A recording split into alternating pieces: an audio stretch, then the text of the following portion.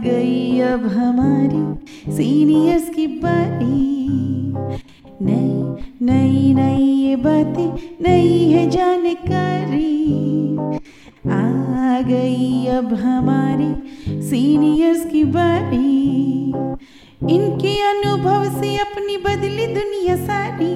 इनके अनुभव से अपनी बदली दुनिया सारी। दादा दादी नाना नानी करते बातें प्यारी।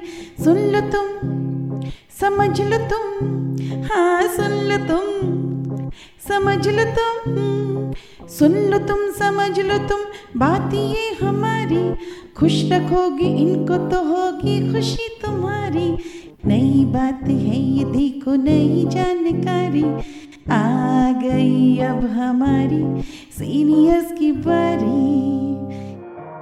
अक्सर सुना है हमारी धरती पर पानी तो बहुत है, पर ज्यादातर पानी खारा है।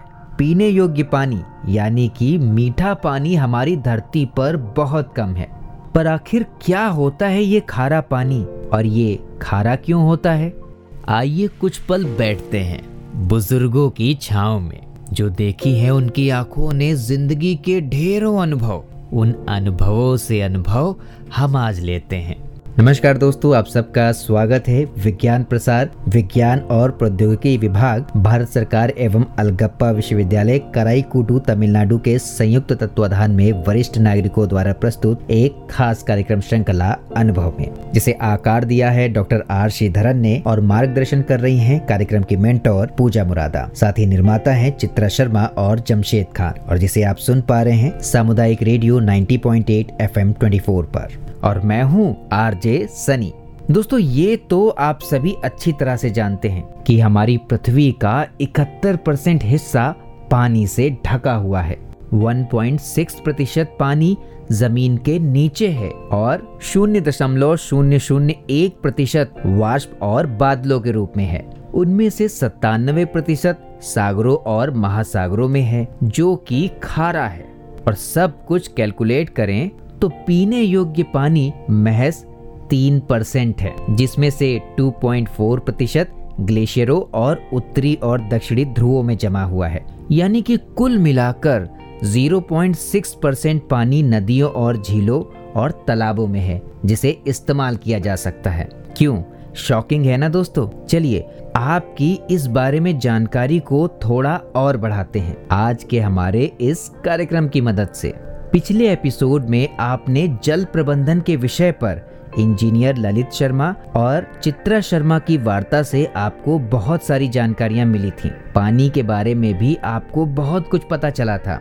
आज का विषय है दोस्तों खारा पानी और जल में घुली अशुद्धियां, जिसके बारे में जानकारी देने के लिए विषय विशेषज्ञ हैं इंजीनियर ललित शर्मा और इंटरव्यूअर चित्रा शर्मा जी। तो चलिए जल्दी से प्रवेश करते हैं आज के इस कार्यक्रम में। नमस्कार, एक बार फिर कम्युनिटी रेडियो 24 FM पे हमने मिस्टर ललित शर्मा को आमंत्रित किया है। और पिछले एपिसोड में जैसे हम जल के बारे में डिस्कस कर रहे थे, जल के बारे में जानकारियाँ ले रहे थे, उसी एपिसोड को आगे बढ़ाते हुए आज हम ये जानना चाहते हैं कि ललित जी, खारा पानी क्या है और ये खारा कैसे बन जाता है? जो हम लोग पीते हैं वो तो मीठा पानी होता है, लेकिन ज़मीन पे आप कहते हैं जैसे जैसे अंदर जाओ वो खारा होते जाता है, तो ऐसा क्यों? नमस्कार। ज़मीन के अंदर जो पानी होता है, आप ये समझिए कि वो पानी ऊपर से ही गया हुआ है। और आज जो हम पानी निकाल रहे हैं वो हो सकता है कि कुछ 100 साल पुराना या 1000 साल पुराना पानी हो। और आप लोग सब जानते ही हैं कि ये एक ऐसी चीज़ है जिसके अंदर बहुत सारी चीज़ें घुल सकती हैं, और जो भी चीज़ें पानी के अंदर घुल सकती हैं उनको हम घुलनशील कहते हैं। और ये घुलनशील तत्व जो होते हैं वो कुछ मिनरल्स हो सकते हैं, कुछ सॉल्ट्स हो सकते हैं, लेकिन ये सब कुल मिला के कहीं ना कहीं अपना जो उनका स्वाद होता है या उनके जो भी गुण होते हैं वो पानी के अंदर आ जाते हैं। अब आप देखिए कि अगर नमक है, नमक आप अगर पानी में मिलाएं तो पानी में मिक्स हो जाता है बड़े आराम से, और उससे पानी खारा हो जाता है। उसी तरह से बहुत सारे तत्व मिलकर जब पानी में घुल जाते हैं तो वो तत्व जो हैं वो ही खारापन कहलाता है। उन तत्वों के जो अपने स्वाद हैं उसकी वजह से पानी का स्वाद जो है वो बदल जाता है, और कई बार ये नमकीन लगता है, कई बार आप देखेंगे कि कुछ जगह पे पानी कड़वापन लिए हुए होता है, कई बार कहते हैं कि कसैला पानी है। तो ये सारा इस चीज़ के ऊपर निर्भर करता है कि उसमें किस तरह के तत्व मिले हुए हैं। अब जैसे आपने कहा कि पानी नीचे जाते हैं तो खारापन बढ़ता जाता है, हाँ ये बिल्कुल सही बात है कि पानी को जितनी गहराई पे आप जाएंगे उसमें खारापन उतना ज़्यादा बढ़ता जाता है। उसका कारण ये है कि कुछ तो पानी जब ऊपर से नीचे जा रहा था, यानी कि जैसे पिछले एपिसोड में हमने बात की थी कि बारिश का पानी ज़मीन के अंदर जाता है, तो जिस तह के अंदर से होता हुआ वो ज़मीन में नीचे भूजल स्तर तक पहुंचता है, तो उसमें जो जो चीज़ें घुलनशील होंगी वो घुलती जाएंगी। इसका मतलब हुआ जितना नीचे जाएंगे उतना ज़्यादा उसके अंदर चीज़ें घुलती जाएंगी। इसीलिए जितना आप पानी को नीचे से निकालेंगे उतना ज़्यादा उसमें खारापन बढ़ता जाएगा। ललित जी, यहाँ पे मैं पूछना चाहूँगी, तो क्या ये अशुद्धियों के साथ जो घुल रहा है, कुछ उसमें से ऐसे पदार्थ होंगे जो हमारे लिए, हमारी सेहत के लिए ठीक नहीं होंगे, तो क्या वो सारे घुलते हुए चले जाते हैं या कहीं फिल्टर भी होता रहता है? देखिए,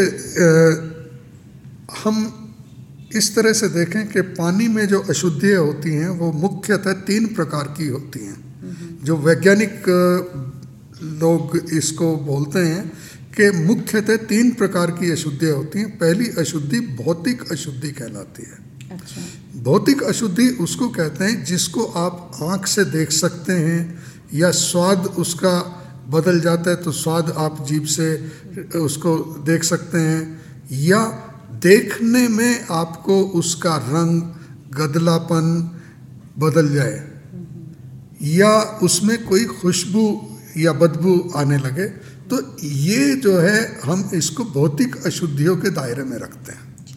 दूसरी होती है रासायनिक अशुद्धि।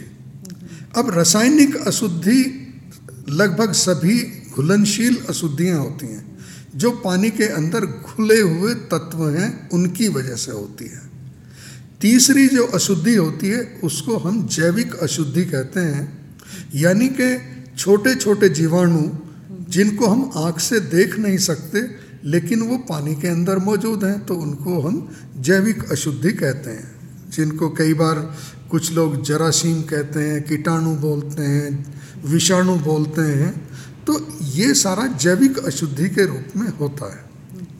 अब इन अशुद्धियों में जितनी भी अशुद्धि घुलनशील है वो मोस्टली रासायनिक अशुद्धि हैं। अब वो कहाँ से आती हैं अगर उसके ऊपर देखें तो एक तो आप लोगों ने अभी समझ ही लिया है कि जो ज़मीन की तह हैं, ज़मीन के अंदर कुछ ऐसे तत्व हैं जो पानी में घुल जाते हैं। दूसरे ऐसी चीज़ें होती हैं जो हम ज़मीन के ऊपर इस्तेमाल कर रहे हैं। अब आप सोचिए कि आपने नमक लिया था, मैंने एक नमक का उदाहरण दिया था, और आपने कुछ नमक ज़मीन के ऊपर ऐसे ही फेंक दिया। अब पानी आएगा तो पानी में वो नमक घुल जाएगा, और हो सकता है कि वो नमक ज़मीन की तह से होता हुआ नीचे पहुंच जाए। अब जो चीज़ पानी के अंदर घुल चुकी है उसको वैसे तो देखा जाए तो पानी, मिट्टी की जो तह हैं उनके बीच से जब जाता है तो वो फिल्टर हो जाना चाहिए, लेकिन समस्या ये है कि जो चीज़ पानी के अंदर घुल चुकी है वो इतने छोटे कण के रूप में उसमें समा चुकी है कि वो उससे फिल्टर आउट नहीं हो सकती। इसलिए वो घुलनशील अवस्था में ही रहेगी, और पानी के अंदर ये घुलनशील चीज़ें जो हैं जैसे जैसे नीचे जाते हैं बढ़ती जाती है। हाँ, जो जैविक अशुद्धि है जो कि हम हालांकि आँख से नहीं देख पाते लेकिन फिर भी वो घुलनशील अवस्था में नहीं है, वो छोटे छोटे कण के रूप में पानी के अंदर तैर रहे हैं वो चीज़ें जरूर जैसे जैसे नीचे जाते हैं वो कम होती जाती हैं। अब अगर मिट्टी के कणों के बीच से रास्ता इतना संकरा है कि वो उस कणों को रोक पाते हैं, यानी कि कण का साइज़ बड़ा है और रास्ते का साइज़ छोटा है, तो वो ऊपर रुक जाएगा। लेकिन अगर कण का साइज़ छोटा है, जैसे कि वायरस जो होता है वो सबसे छोटा होता है, तो वायरस जो है वो नहीं रुक पाता, वो नीचे पहुंच जाता है। हाँ, जब वो नीचे जाता है तो उसको कोई हवा या खाना नहीं मिलता, तो उसकी वजह से हो सकता है वो मर जाए, या हो सकता है उसको हम सुषुप्त अवस्था भी बोलते हैं, डोरमेंसी, वो सुषुप्त अवस्था में भी जा सकता है, जो कि जैसे जैसे उनको अनुकूल परिस्थिति मिलेगी वो फिर से वापस अपने एक्टिव स्टेज जो है, क्रियाशील अवस्था जो है उसमें आ जाए। तो इस प्रकार मैं ये कह सकता हूँ कि जो घुलनशील चीज़ें हैं, जो पानी में घुली हुई तत्व हैं, वो मिट्टी में नीचे जाते हुए अलग नहीं होती। हाँ, जो चीज़ें घुलनशील अवस्था में नहीं हैं उनको अलग किया जा सकता है। तो इसके लिए क्या एक टेक्नोलॉजी के थ्रू ही किया जाएगा ना, एक आम पर्सन तो नहीं कर पाएगा? हाँ, इसको अलग करने के लिए तो हमें कोई ना कोई तकनीक अपनानी पड़ेगी, लेकिन उससे ज़्यादा ज़रूरी बात ये है समझने की कि क्या ये हमारे स्वास्थ्य के लिए, हमारे लिए अच्छा है कि खराब है जी। और उसमें मुख्यतः कुछ चीज़ें जैसे कैल्शियम और मैग्नीशियम, दो चीज़ें ऐसी होती हैं जो हमारे लिए बहुत ही अच्छी हैं। हम चाहते हैं कि कैल्शियम और मैग्नीशियम उस पानी के अंदर हो, क्योंकि कैल्शियम और मैग्नीशियम की वजह से हमारा जो पाचन तंत्र है, जो हमारा खाना पचाने की जो प्रक्रिया हमारे पेट में होती है, उसमें ये सहायक होती है, और हमारे शरीर में जो हड्डियों का बनना है या दूसरे और प्रक्रियाएं हैं उसमें ये सहायता करती है।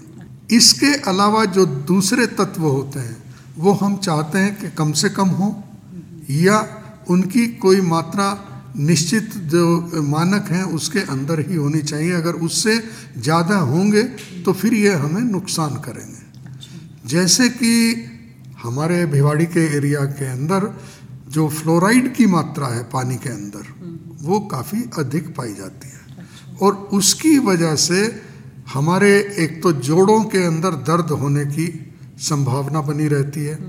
जैसे जैसे आपकी उम्र बढ़ेगी तो पता चलेगा कि आपके घुटनों में, कोहनियों में या गर्दन में दर्द होना शुरू हो जाता है। इसके साथ साथ बचपन से ही आप देखेंगे कुछ बच्चों के दांतों पर धब्बे दिखाई देते हैं, तो वो भी इस फ्लोराइड के कारण होते हैं। तो फ्लोराइड एक ऐसी चीज़ है जो हमारे स्वास्थ्य के लिए नुकसानदेह है, उसको हमें पानी से अलग करना चाहिए। इसी तरह से जैसे लोह तत्व की मात्रा जो है वो भी अगर ज़्यादा है वो भी हमें नुकसान करती है। कई जगह आर्सेनिक होता है, आर्सेनिक की वजह से हमें त्वचा रोग होते हैं, और त्वचा रोग के साथ साथ कुछ तरह के कैंसर जो हैं वो भी उसकी वजह से हो सकते हैं।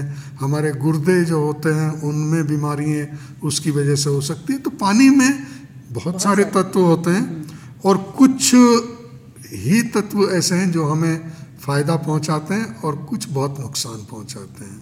अब जैसे हम अपने खेती के अंदर बहुत सारे फर्टिलाइज़र, खाद इस्तेमाल करते हैं जो अंग्रेजी खाद कहते हैं, या फिर हम बहुत सारे स्प्रे इस्तेमाल करते हैं। अब आप सोचिए कि वो किसी ना किसी स्टेज पे मिट्टी में और पानी में मिलते हैं, और ये जब नीचे पानी में जाके मिलेंगे तो उससे हमारा पानी दूषित होगा, और उसका असर हमारे स्वास्थ्य के ऊपर आएगा ही आएगा। ललित जी, भिवाड़ी एक इंडस्ट्रियल प्लेस है, आपको मालूम है, इंडस्ट्री से इंडस्ट्रीज हैं, तो उसका क्या नुकसान होता है हमारे पानी पे, ज़मीन पे? देखिए, इंडस्ट्री में क्या होता है कि हम कुछ चीज़ों को लेके आते हैं कच्चा माल, उसको कुछ प्रोसेस करते हैं और फिर उससे फिनिश्ड प्रोडक्ट लेके बाहर चले जाते हैं। इस प्रोसेस में कहीं ना कहीं कुछ वेस्ट मटेरियल पैदा होते हैं। वो वेस्ट मटेरियल गैस के रूप में भी हो सकते हैं, कहीं आपने देखा होगा कुछ फैक्ट्रियों से धुआं निकलता है। कई जगह पानी इस्तेमाल करते हैं कुछ प्रोसेसेस में और वो पानी वेस्ट वाटर के रूप में फैक्ट्री से बाहर निकलता है। तो अब ये जो वेस्ट है, अगर वो धुएं के रूप में है या पानी की शक्ल में है, तो वो हमारे जो पर्यावरण है उसको प्रभावित करता है। अगर वो धुएं के रूप में है तो भी वो हमारे पर्यावरण में आया और फिर बारिश हुई या धूल मिट्टी की शक्ल में हमारी ज़मीन के ऊपर बैठ गया और बाद में बारिश होगी तो वो कहीं ना कहीं पानी के अंदर मिक्स होगा और वो नीचे जाएगा। साथ ही अगर वो पानी की शक्ल में है तो भी वो पानी कहाँ जाएगा? अब या तो उसको ट्रीट किया जाए, ट्रीट करके फिर बाहर निकाला जाए, और कई बार देखने में ये आया कि फैक्ट्री से पानी पूरी तरह से उपचारित नहीं किया गया या किसी वजह से वो अनुपचारित पानी अगर बाहर आ गया तो नाली के माध्यम से, नाले के माध्यम से कहीं ना कहीं वो हमारी ज़मीन में मिक्स हुआ और ज़मीन के माध्यम से होता हुआ हमारे पानी को दूषित कर देता है। और यही पानी फिर बाद में हम लोग पी भी लेते हैं। बिल्कुल, क्योंकि ये पानी जब जाके ज़मीन के अंदर के पानी से मिलता है और हम पीने के लिए पानी निकालते हैं तो उसमें मिक्स होता है, तो ये हमें प्रभावित करेगा ही करेगा। ललित जी, बहुत बहुत शुक्रिया आपका रेडियो FM 24 से जुड़ने के लिए। और आपने इतने सरल भाषा में और इतने अच्छे तरीके से आपने सारा इन्फॉर्मेशन दिया कि आम जनता बहुत अच्छे से कनेक्ट कर पाएगी और समझ पाएगी कि इसका पानी का क्या फ़ायदा, नुकसान, और RO वाटर का क्या नुकसान है और बॉटल्ड वाटर हमारे लिए अच्छा है या नहीं। इसी के साथ ये एपिसोड हम यहीं पे समाप्त करते हैं। एक बार फिर मैं आपसे पूछना चाहूँगी, कुछ ऐसा मैसेज आप देना चाहेंगे हमारी जनता के लिए, श्रोताओं के लिए जो सुन रहे हैं? तो मेरा एक ही मैसेज है कि आप फैक्ट्री में काम कर रहे हैं, घर में काम कर रहे हैं, तो कहीं भी आप काम करते हैं तो उसमें कहीं ना कहीं कुछ ना कुछ वेस्ट तो पैदा होता ही है। कचरा ज़रूर पैदा होगा। उस कचरे का निपटान किस तरह से किया जाए ये हमारे ऊपर निर्भर है, ताकि इस कचरे से हमारा पर्यावरण दूषित ना हो, हमारा पानी दूषित ना हो, हमारी हवा दूषित ना हो और उससे कोई नुकसान हम तक ना पहुँचे। इसके लिए हमें जागरूक होना चाहिए। हम अपने कचरे को ऐसे ही कहीं ना फेंक दें, हम देखें कि उसका कोई सही सुरक्षित निपटान किया जाए। बहुत बहुत धन्यवाद, नमस्कार। Thank you very much.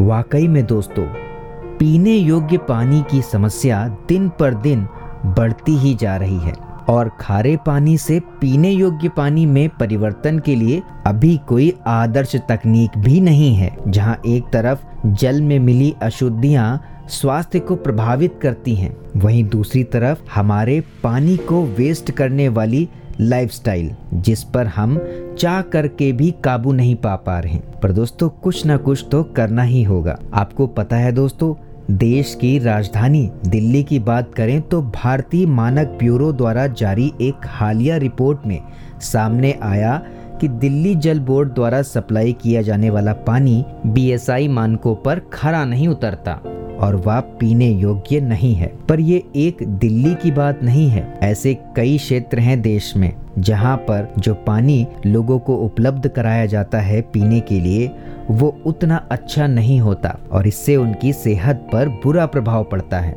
पर वो कहावत है ना दोस्तों, मरता ना तो करता क्या। पर एक चीज है दोस्तों जो हम कर सकते हैं, यदि हम अपनी लाइफस्टाइल में थोड़ा चेंज करें, थोड़ा बदलाव करें, काम काजों में कुछ इस तरह से बदलाव करें कि पानी का वेस्ट हम बिल्कुल भी ना करें। जैसे कि आपने देखा होगा कि अक्सर लोग शावर से बाथ लेते हैं, बट वहीं अगर हम मग और बाल्टी का उपयोग करें तो हम काफ़ी पानी बचा सकते हैं। अगर हम नल की टैप को ठीक करवा के रखें तो भी हम काफ़ी पानी बचा सकते हैं। कई बार तो हम ब्रश करते करते ना जाने कितने लीटर पानी बहा देते हैं। अगर इन सब बातों पर ध्यान रखें तो शायद हमें इन दिक्कतों का सामना नहीं करना पड़ेगा।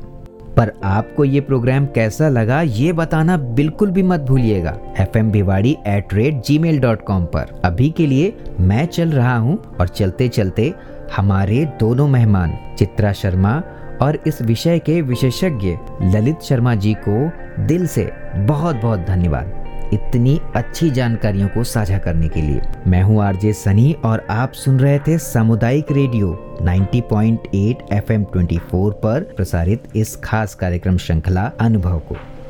आप सुन रहे हैं 90.8 FM 24, आपका रेडियो, आपकी धड़कन।